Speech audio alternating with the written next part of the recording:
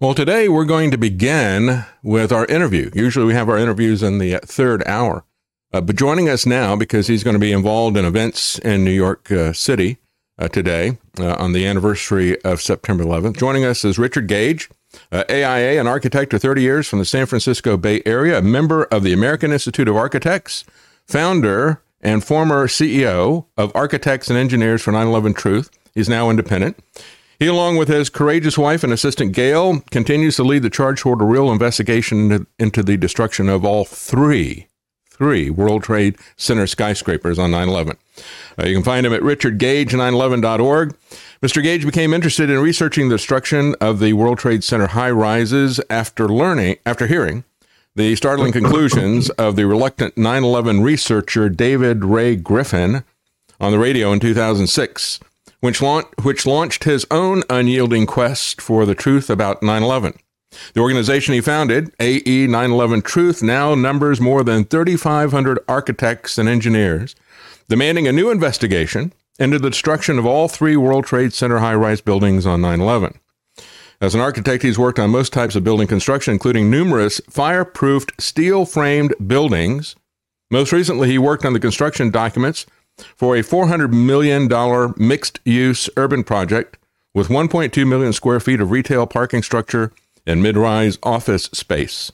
Altogether, about 1,200 tons of steel framing. Please welcome Richard Gage, AIA architect. Thank you so much, sir. Thank you, David. It's an honor to be here with you. Well, thank you.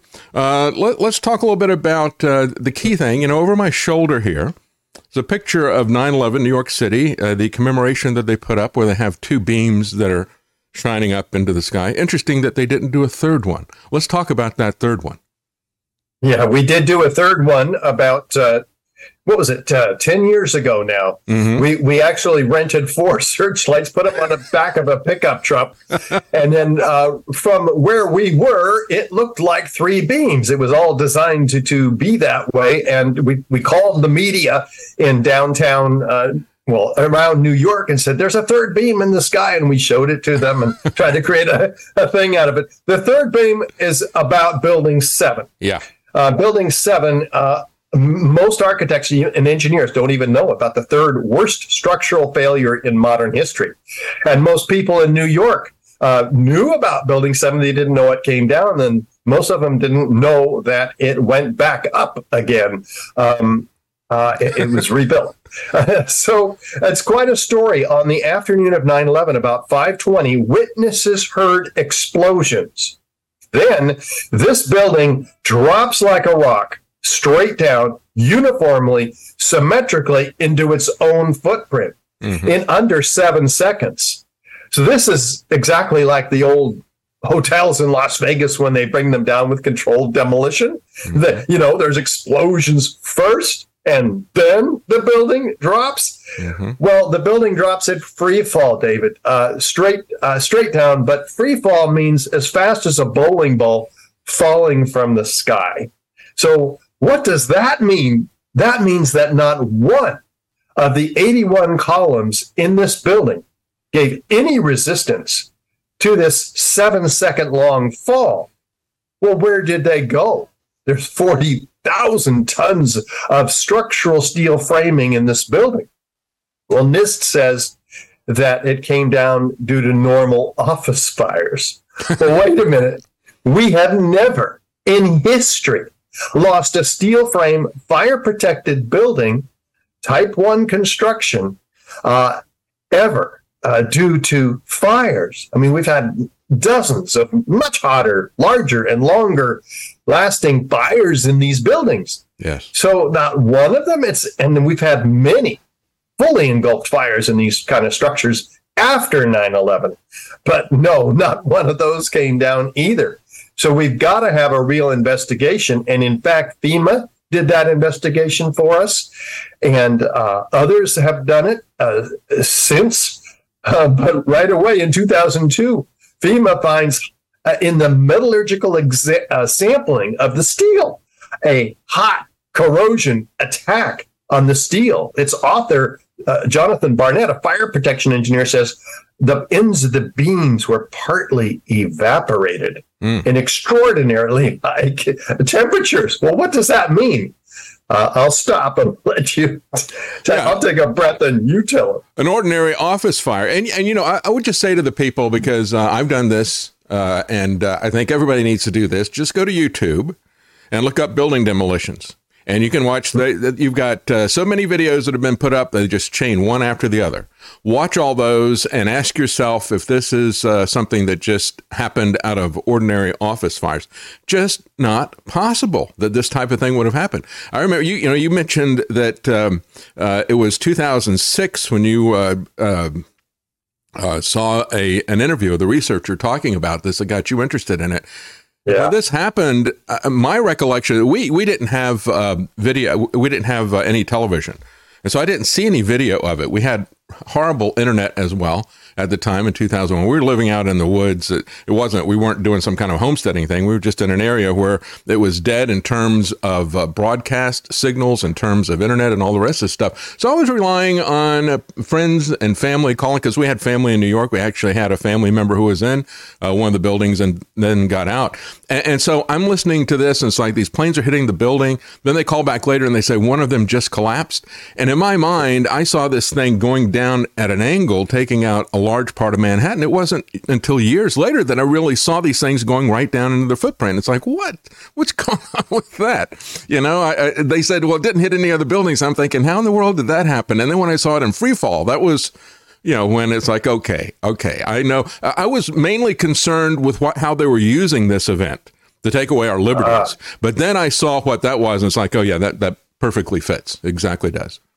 It really does. And the evidence, they just give it to us. Hot sulfur corrosion attack on the steel. Mm-hmm. Well, guess what? Fire, especially normal office fires, do not corrode steel with silver dollar size holes.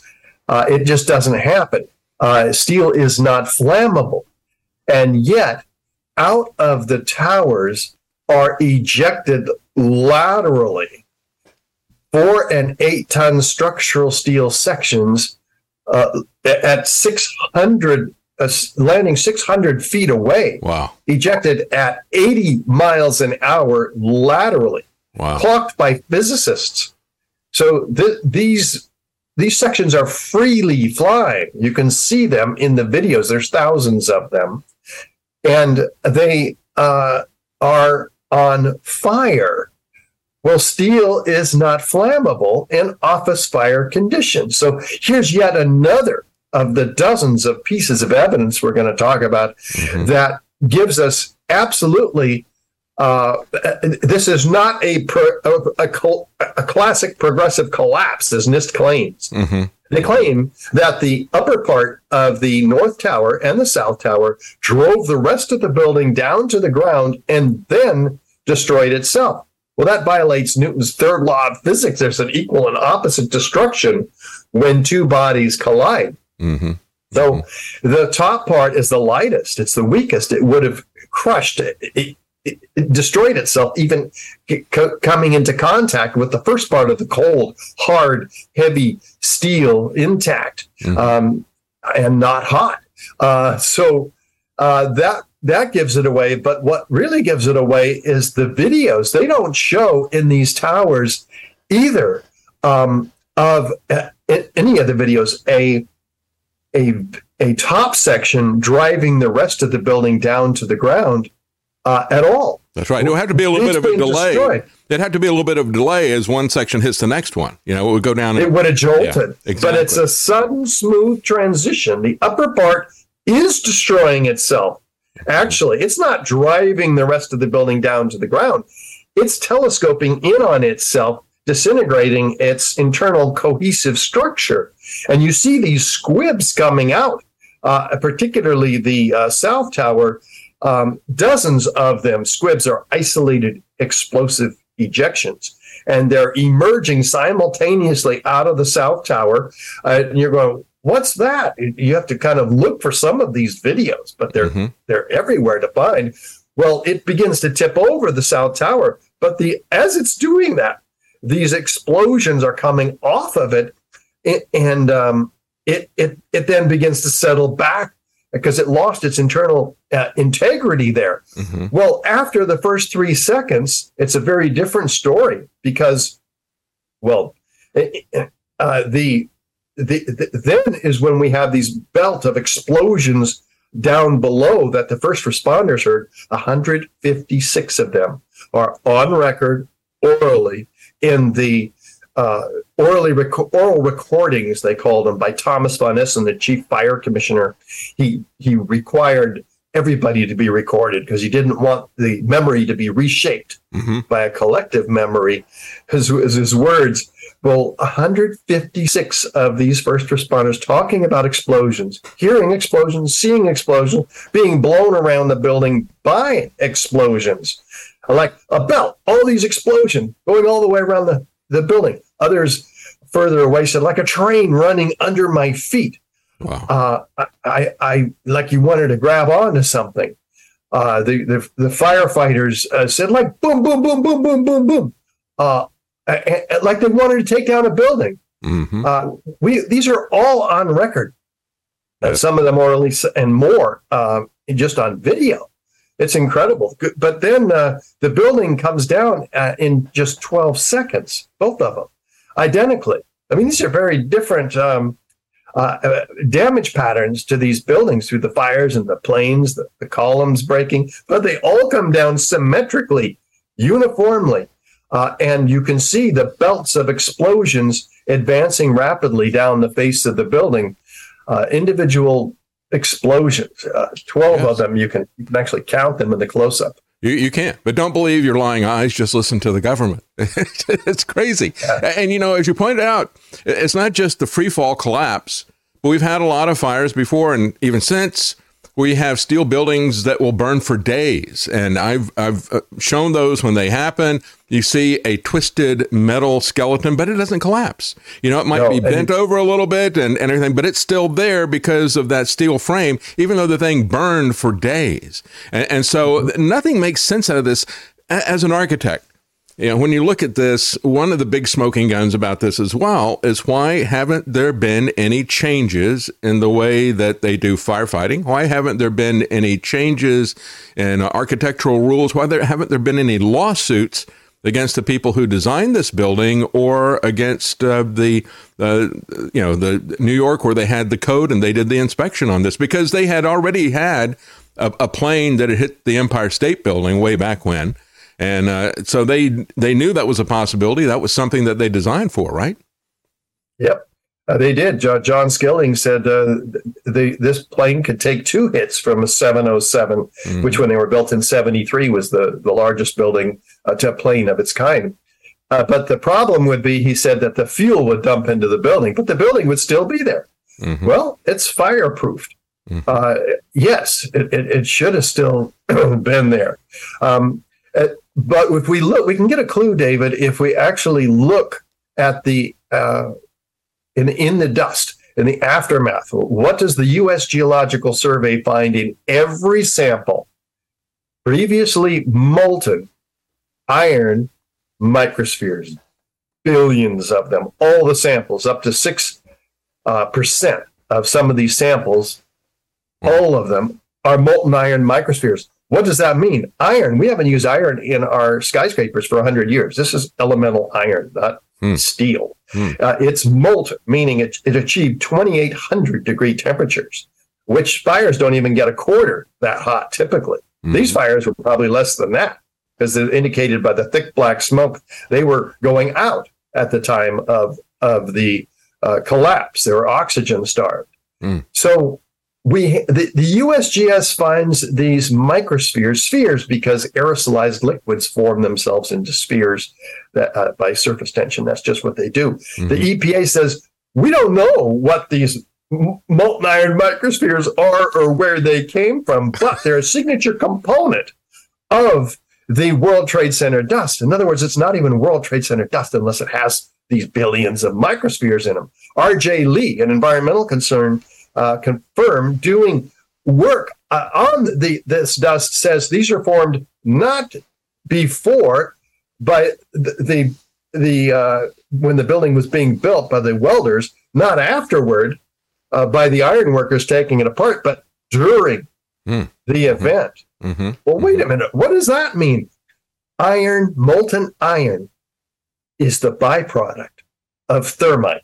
Thermite is an incendiary used by the military to cut through steel like a hot knife through butter. Mm. So we have all the dust giving us exactly what happened here. We're talking about thermite, the residue of thermite everywhere in the dust, every sample. In fact, a team of 8 international scientists led by Niels Harrit in Copenhagen find all of those, and they confirm that, but they also confirm something that others had not found.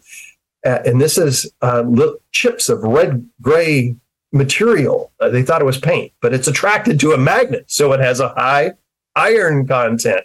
Well, they go, well, this is interesting. Why does it have a high iron content? They do XEDS analysis, X-ray energy dispersive spectroscopy. What do they find?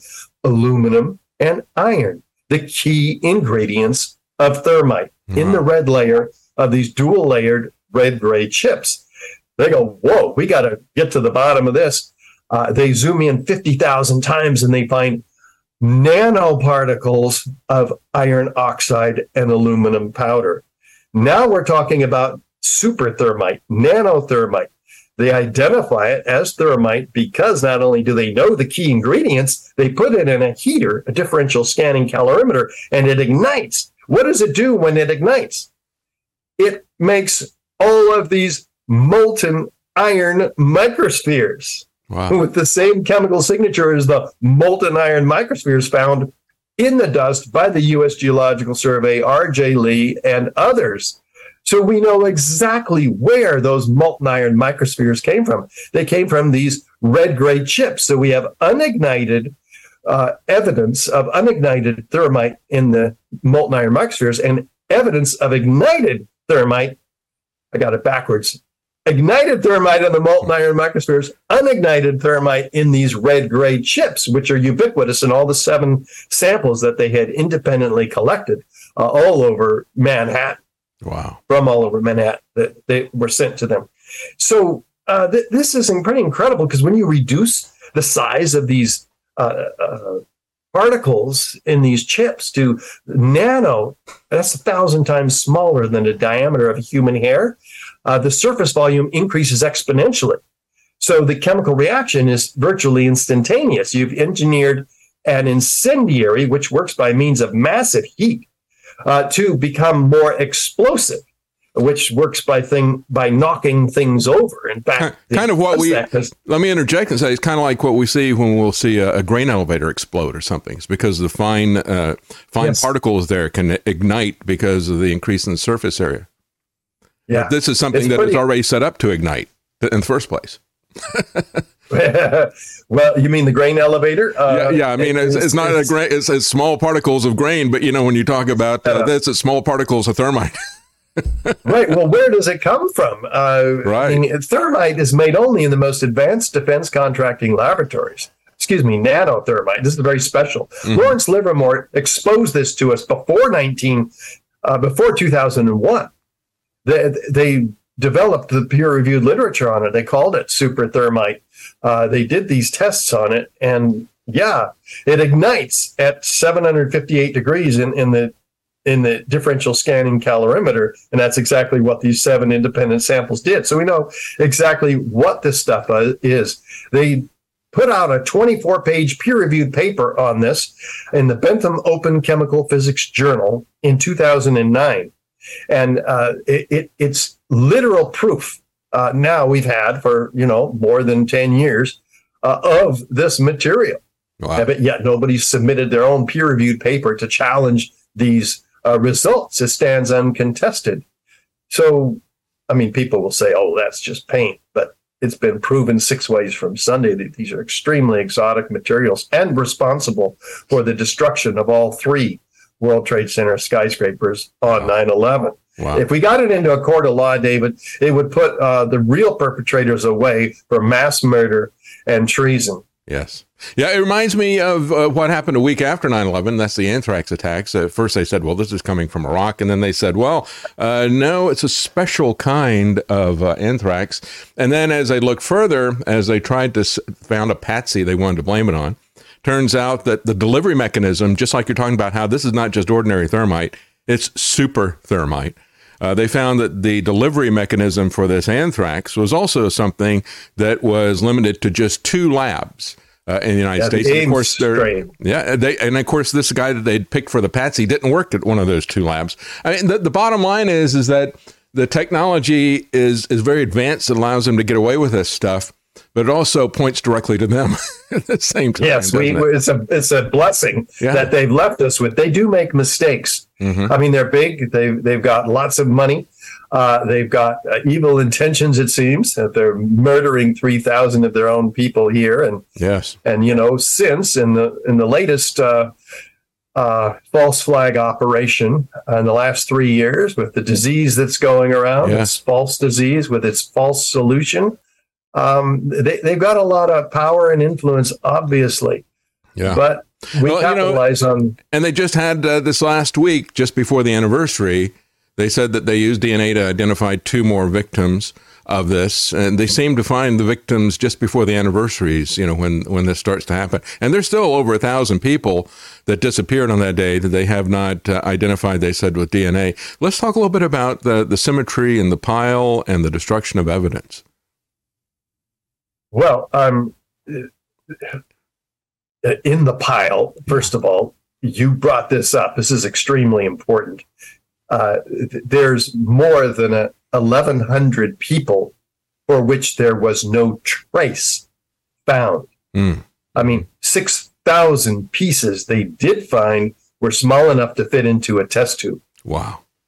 And they were distributed 600 to 800 feet outside each of the towers.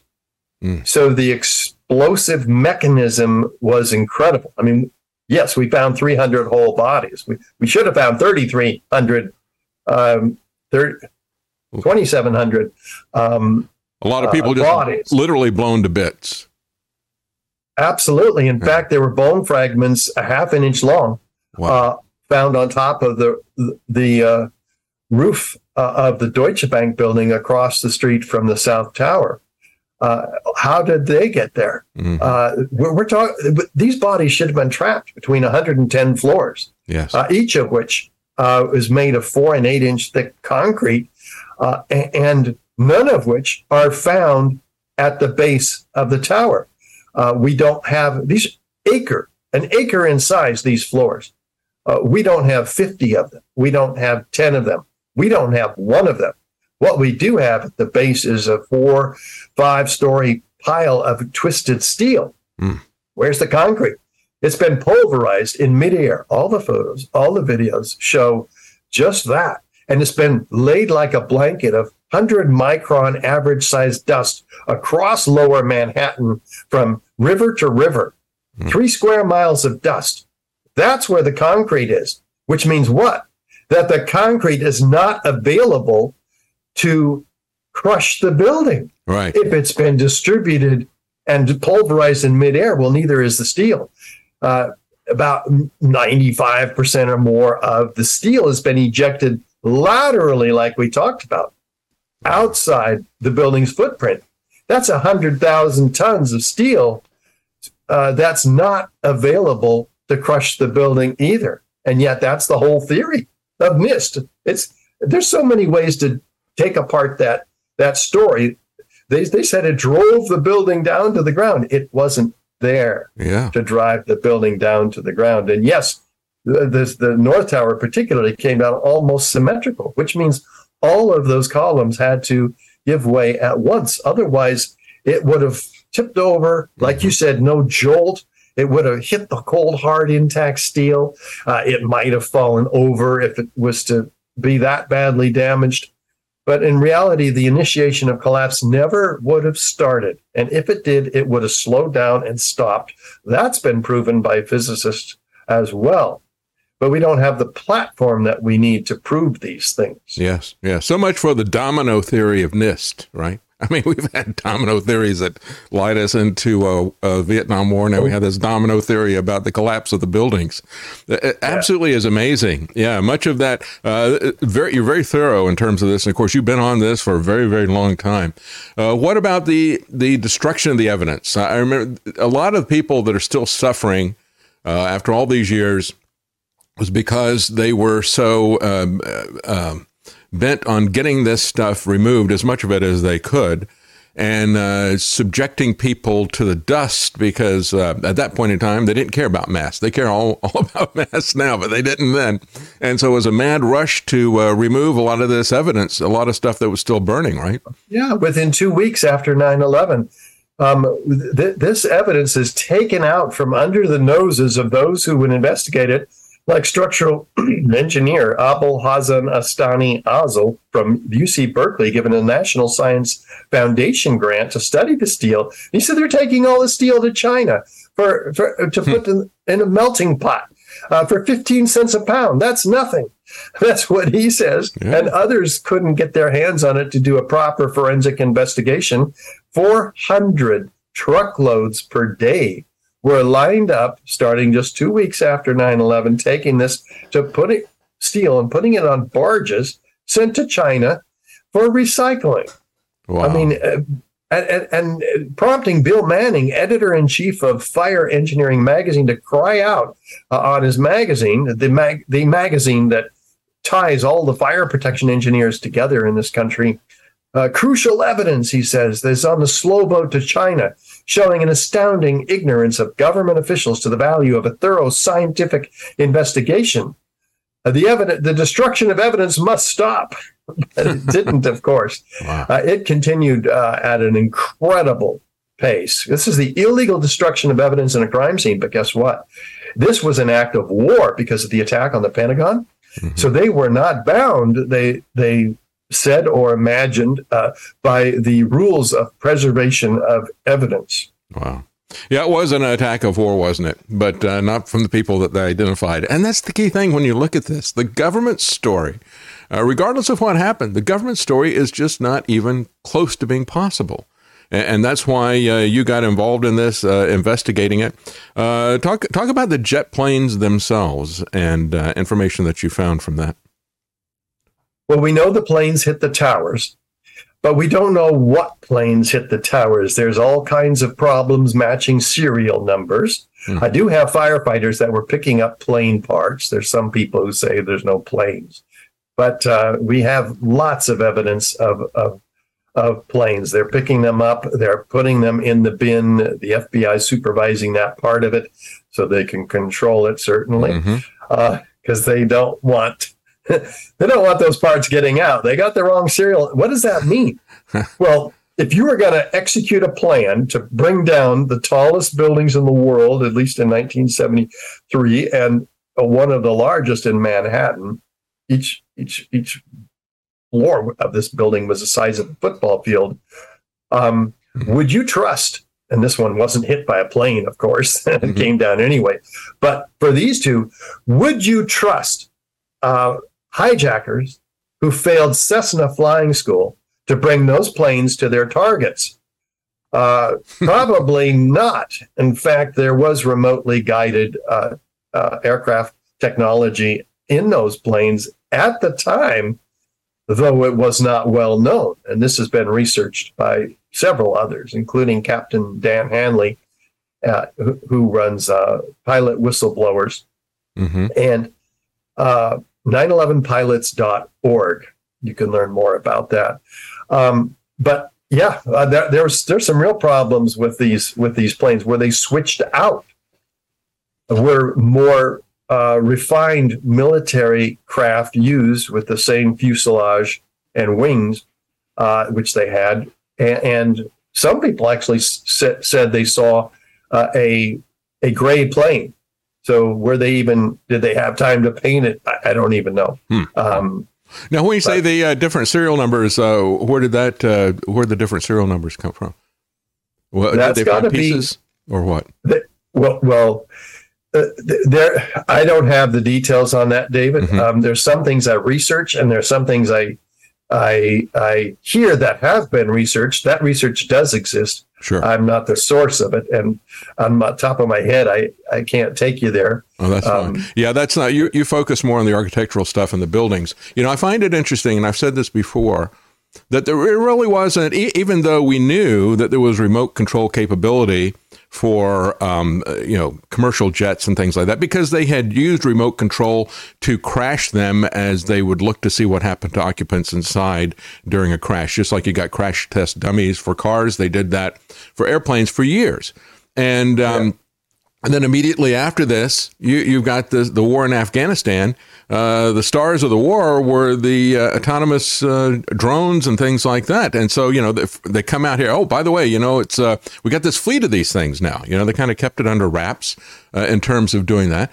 But even going back into the 1960s, they'd even talked about an Operation Northwoods that they would do exactly this type of thing in order to create public opinion around an attack on Cuba. So we could fly these planes into buildings. We could take them out and fake the fact that there are people on board and say it was blown up over the sea. We could even use it to attack military stations. And we could use all that then and identify Cuba as the people doing it in a false flag operation. That was what Operation Northwoods was all about. They had proposed that. JFK shut it down. But they had already proposed that back in the early 1960s. And so for the longest time, they'd had the capability of doing remote control commercial jets. It was nothing new, even though it seemed new to the public. It was not in the public eye. Mm.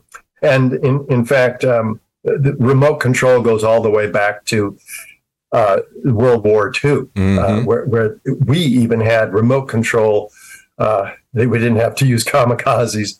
But there's a plane in Florida in an Air Force Museum, that is noted specifically for its remote control capability back in World War II. So this is not, some kind of sci-fi thing, futuristic.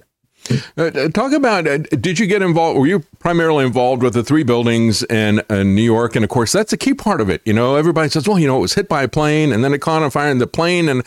But the airplane fuel and everything, they believe that would do that. And you've addressed that. But the Building 7 was a key thing because it was not hit by an airplane. It wasn't loaded with airplane fuel and all the rest of the stuff. It's why they don't like to talk about Building 7. Even NIST. Mm-hmm. Yeah, NIST says in the case of the planes that did hit these, 90% of the fuel was burned up outside the building. NIST is the National Institute of Standards and Technology, who was tasked by Congress to explain these collapses to the American people. They said the rest was gone, burned up in just 10 minutes. So we didn't have any jet fuel in these buildings for about an hour while they were burning, almost an hour, less than the South Tower. Yeah, you're right. But, the public perception is, of course they collapsed. They were hit by jets and all this kind of. But Building 7 was not hit by a jet. The key thing is 3 buildings, but only 2 planes, and that's the key. Do the math here. Yeah, exactly. It's like 2 + 2 = 5, it's. And you've got witnesses that hear explosions here. Kevin McPadden says boom, like you wanted to grab onto something. I knew that was an explosion, because people who tell the truth around these matters, they get ridiculed. And so they try to be very specific. The first responders were extremely specific with regard to their quotes before the towers came down. And then many of them saw flashes of light. But in Daryl, a medical student in the case of Building 7, says we were watching the building and there was a clap of thunder. Then the building came down, crashing down. Yeah, that's interesting. Very specific. Wow. Bill Rosati says there's a flash of light in this building, and a loud explosion. Wow. Give us all the evidence we need. Have you been focused on the Pentagon and what happened there, or are you primarily focused on the New York buildings? Yeah, I am focused on the New York buildings, but at the Pentagon, while there's controversy among 9/11 truth researchers about what did or didn't hit it, all of us agree that we need a new investigation.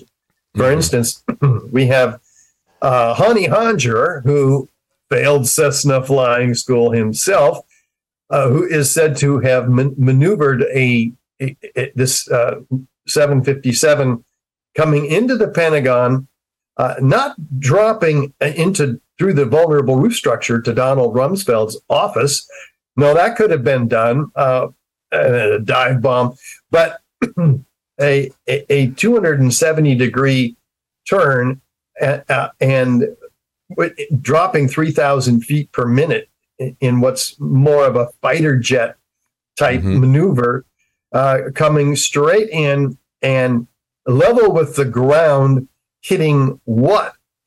The Naval Intelligence Department, who was tasked with locating and accounting for the $2.3 trillion that Donald Rumsfeld had announced the day before 9/11 was missing from the Pentagon budget, or unaccountable in it. So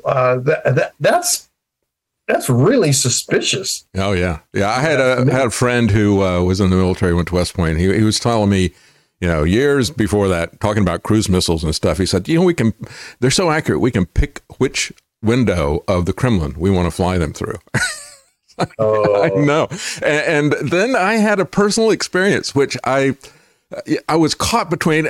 Karen and I, my wife, were in this tourist shop in an area in Texas and down in Wimberley, and there was a lady there, and she and her husband had retired from the military, and it was a slow season, and my wife is looking through, and I'm just kind of standing there, and she was desperate to talk to somebody. She just starts monologuing about their career and how they came here. She said, when I used to work for the Pentagon, we were finding trillions of dollars that were missing, and we had all kinds of people taking early retirement to avoid being incriminated and everything. She goes, and then my husband retired, and I followed him. We came here and did this. She said, it was really a blessing because it was in my very office where that thing flew through, and she could not connect the dots. It's just amazing. She did not connect the dots. I said, who do you listen to for news? Some Fox and CNN and stuff like that. It's like, okay. And she's never heard anybody question that. I imagine if she heard it, it would all of a sudden, it would click with her like that. But it didn't. And I'm sitting there and thinking, I need to get my phone out, start recording this. But I was afraid she was going to stop talking. So I just... You need to sick me on her. Everybody who sees this evidence, and we're just talking about it, right, David? But when I have a 30-minute, an hour, and a 2-hour presentation that I do on these subjects, and it is overwhelming to watch this Building 7 dropping as fast as a bowling ball, falling out of the sky. We've all seen the old hotels, so we know immediately what it is. Yeah. We know it was taken out. Therefore, we know it was part of the 9/11 conspiracy. I mean, it takes months of planning to execute these controlled demolitions. So, and Building 7, they say nobody died in this building, although there's one witness, Barry Jennings, who says he was crawling over dead bodies to get out of that building.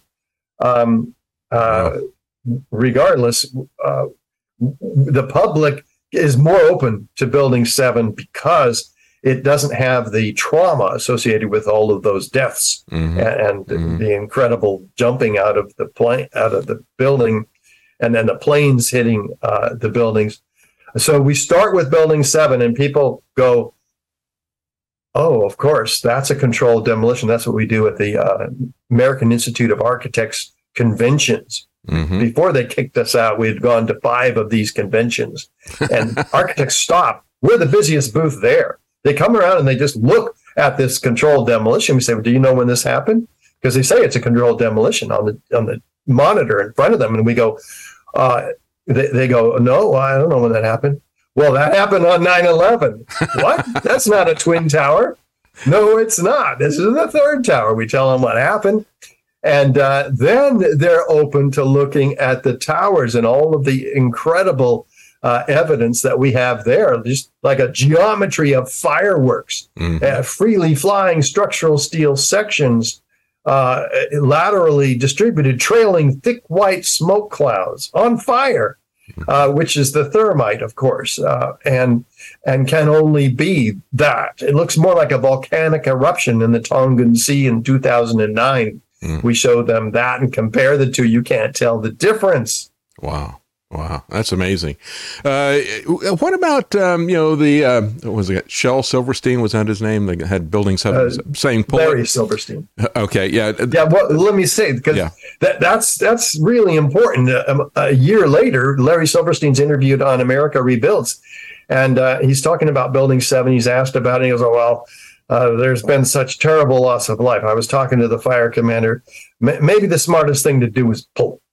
Yeah. And so they gave the order to pull, and we watched the building come down. That's the owner who built this building here. He says later, "Oh, I didn't mean pull the building. I meant pull the firefighters out of the building." Yeah. Well, guess what? They weren't in the building. They were told not to fight the fire. They were told it was going to come down because the structure was weakened. Mm-hmm. It could come down on its own. So we're just going to wait. So hundreds of firefighters were nearby watching the building with these few small scattered fires that were in it. And they're waiting for it to come down. And sure enough, after these mysterious construction workers walking away from Building 7, hearing an explosion over their shoulder in the late afternoon of 9/11, looking back at the building and then looking straight into the CNN camera and saying this, "You hear that?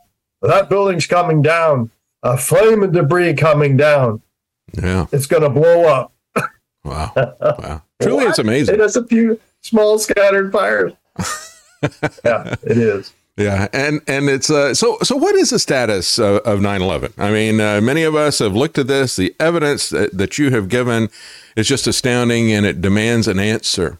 And yet, everybody seems to turn a blind eye to it for the most part in official circles. What is the status of any investigation? What is the hope of any investigation with this? They're on notice. All 435 members of Congress, or is it 535? Right? Mm-hmm. We've given them our petition. Every third year or so, we go to Washington, D.C., we give them the latest DVD, the latest book, the latest efforts we're making. We talk to their staffers. They're very interested. They say, "Oh, I'm going to get this in to the congressperson. This is really important," but nothing ever happens. So they're going to be held accountable one way or another. The media, of course, won't even talk to us. They won't. We've given. Well, it's not completely true. Geraldo Rivera had one of the family members, one of the engineers, on, and he said, "Oh, this looks suspicious to me, particularly Building 7. Now I know why there's 1,350 architects and engineers demanding a new investigation." Mm-hmm. Well, there's 3,600 now, right? I'm separated from the organization, Architects and Engineers for 9/11 Truth, but they continue focusing on getting the engineers going. I work on the public and the media where I can get in. Mm-hmm. But the way we're going to get a real investigation is by educating the public and getting a grand jury investigation, which is why we've submitted this evidence in 60 exhibits to the U.S. Attorney for a special grand jury investigation. Now, he's done nothing with it, and so we've sued him. Mm-hmm. And that's gone through the legal process, and now we're going to be taking the evidence to a federal judge to be given directly to a special grand jury. And we're making a film, 9/11 Crime Scene to Courtroom.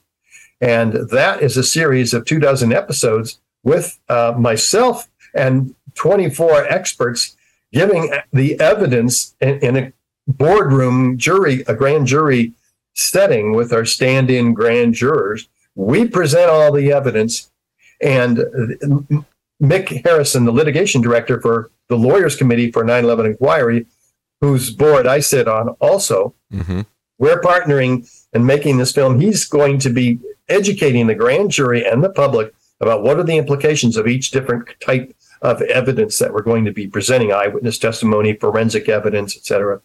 And he'll give them their opportunities to subpoena people who might they subpoena for more information about this. What are their duties, their obligations? So it's an extraordinary film. We filmed it already in Washington, D.C. We're raising funds for the completion of it in post-production. And so people can actually get this film produced by becoming a co-producer, and your name's on the credits with a $500 donation.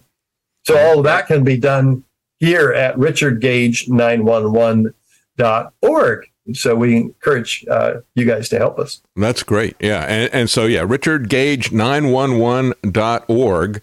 And people can help to crowdfund that and to complete it, because you've already, as you said, you filmed a great deal of it. Just need to get that together. That would be very important to do. You know, Richard, I was talking to J. Warner Wallace a couple of weeks ago.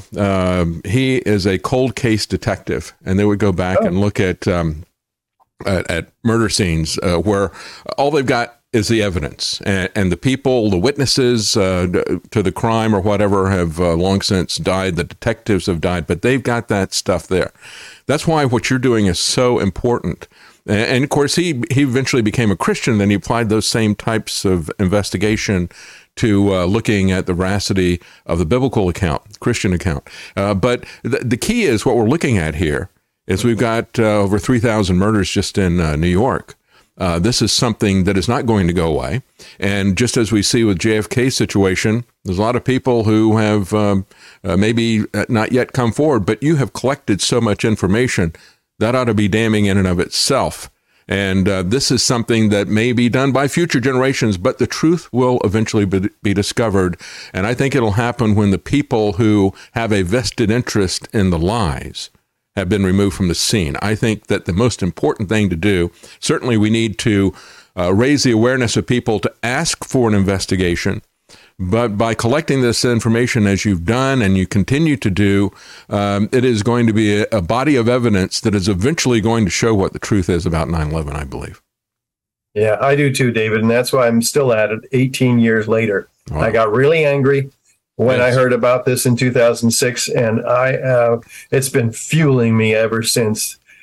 This justice for the 9/11 victims' family members is my primary motivation. That's right. Yeah, it's hard to get your head around the death of that many people.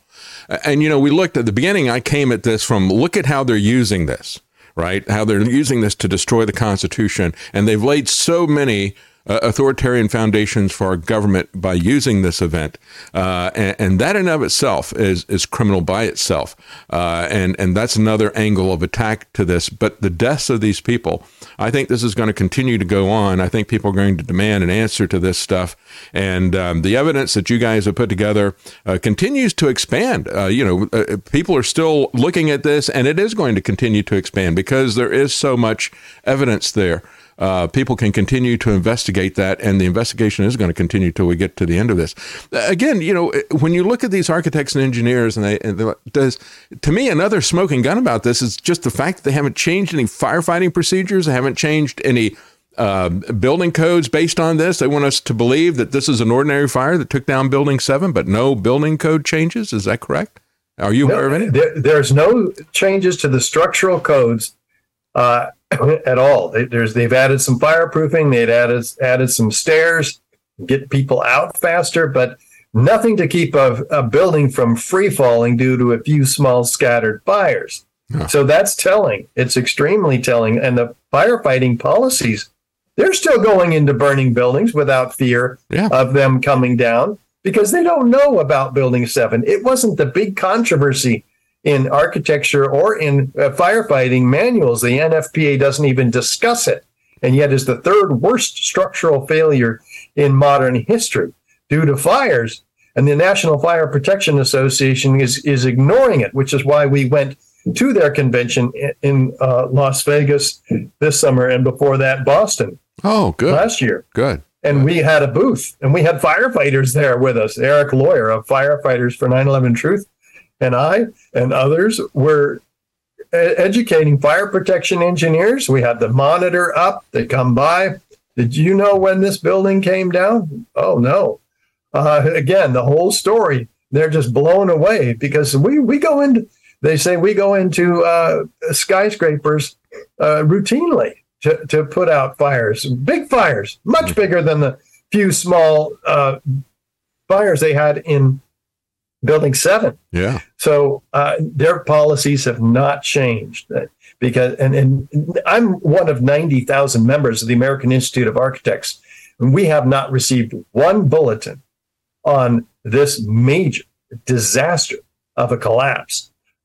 It wasn't, it was just completely swept under the rug. Oh, yeah. Yeah, absolutely. I remember years ago, I talked to Tony Rook of the UK, and they were trying to get firefighters together there to ask these same questions, because they're using the same kind of rules as we do, same kind of guidelines for the building of that. Do you realize Building 7 wasn't hit by a plane? It burned down, ordinary fire, supposedly, according to them. Why aren't we changing anything that we do? And so this is a concern that beyond this country in terms of people looking at these rules. Tell us what you're doing today in New York. I know you're there for a special event. Yep, this is an exciting day for those of us who have the passion in our hearts to reach the public. I know it's a very sorrowful day too, because we lost so many. Yes. But this is the opportunity for us to tell them the truth about those who died and how and why. Some people get into the why. I don't as much. But we'll be at Ground Zero on Vesey Street near Building 7 all day. And we brought hundreds and hundreds of brochures to hand out. We're going to be telling people that right there stood Building 7, 47 stories. It came down to, it wasn't hit by a plane. Did you hear about it? I heard something about it. It's fairly typical, but then you can give them the facts and they just wake up. Yeah. We give them the brochure, which has a complete outline of all the information we discussed, which is, by the way, available, our brochure, our DVDs, the documentary 9/11 Explosive Evidence Experts Speak Out is on our website, richardgage911.org. But we tell them all of this, and there's some people who can't hear it, David. Mm-hmm. They'll get angry, and we give them love. Mm-hmm. We were there too. I wanted to go into Afghanistan and Iraq and get those whats that did this to us. Right. I was a flag-waving Reagan Republican. When I heard David Ray Griffin on the radio in the San Francisco Bay Area, March 29th, my world turned upside down as I was hearing this evidence and went to see him speak the next night. They were sold out. 600 people packed in the Grand Lake Theater. I had to go home and watch on live stream. Wow. I had to prove this. So I made a PowerPoint. I took it to the firm I worked for, 14 architects, because they had thought I was kind of nuts. But over the next couple of months, I assembled this research. I took it to them. I bought them pizza. I made them come in and bribed them. 45 minutes of visual technical evidence. All of them agreed. Oh, my God, you're right. These are controlled demolitions. Yes. We've got to have a real investigation. Wow. Now there's 3,600 architects and engineers demanding just that. Well, thank you so much for caring about the truth and your consistent holding to it and pushing for it. That's the key thing. If you've got the truth, it's the other people who run away from this, the other people who don't want to debate it, the other people who don't want to show what is there. You've got the truth. You're not worried about debating it. Now, the documentary you mentioned, Explosive Evidence, that's at richardgage911.org. That is not the one that is currently under crowdsourcing, right? There's already one that's finished. Is that correct? No, yeah, that one combined experts, and that was made 10 years ago. 9/11 Explosive Evidence. Now we're propelling it into a new dimension. 9/11 crime scene to courtroom. That's the one that we're finishing up. We've already filmed it. Mm-hmm. It's been filmed in Washington, D.C. at the Supreme Court and at our venue for a special grand jury investigation. It's extraordinary. It's the most comprehensive body of evidence we've ever compiled also. That's great. Which is why it's 24 episodes, but they range from 10 minutes to 20 minutes each. That's great. Well, that's the key thing. And again, I just want to thank you because I know that it's difficult to swim against the tide. And, when you tell somebody something that they don't want to believe, they've already heard something else, and the government is pushing, and all the authorities and the experts are pushing in a different direction, and this is settled. We hear that. We got settled science about climate. We got settled science about the pandemic and all the rest of the stuff. And when the experts and the government are all telling you this, and you come out with it, then they've got these pejorative terms that they throw at you, conspiracy theorists and all the rest of the stuff. You're a lunatic, you're tinfoil hat and the rest of this. So kudos to you for standing by what you know to be true for so many years and for pushing this. It is making a difference. The truth is eventually going to be understood by the wide majority of people, and the people who are going to be tarred and feathered by future generations in retrospect are the people who lied to us and who continue to cover this stuff up. So thank you so much for doing that. Again, it is richardgage911.org. And I even had someone, Richard, contact me who had already set up the interview. And he said, I hope you cover 9/11 on Monday. I'm in New York. So that listener, you can find Richard there at the site of Building 7. And he'll be there all day, right? Is that correct? Yep. Okay. You bet. Good. Thank you so much for what you're doing. A tireless pursuit of truth. We'll be right back, folks. Stay with us. Thank you.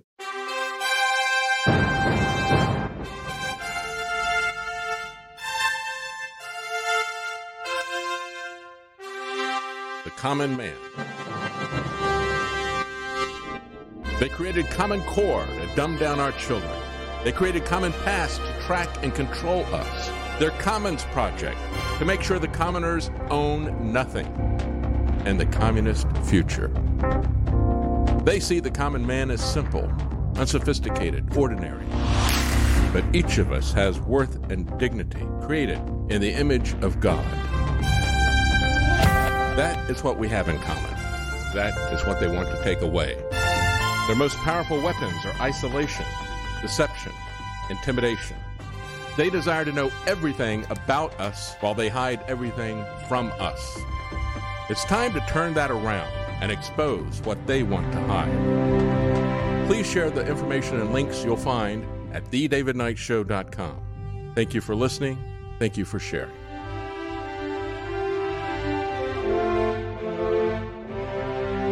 If you can't support us financially, please keep us in your prayers. thedavidknightshow.com.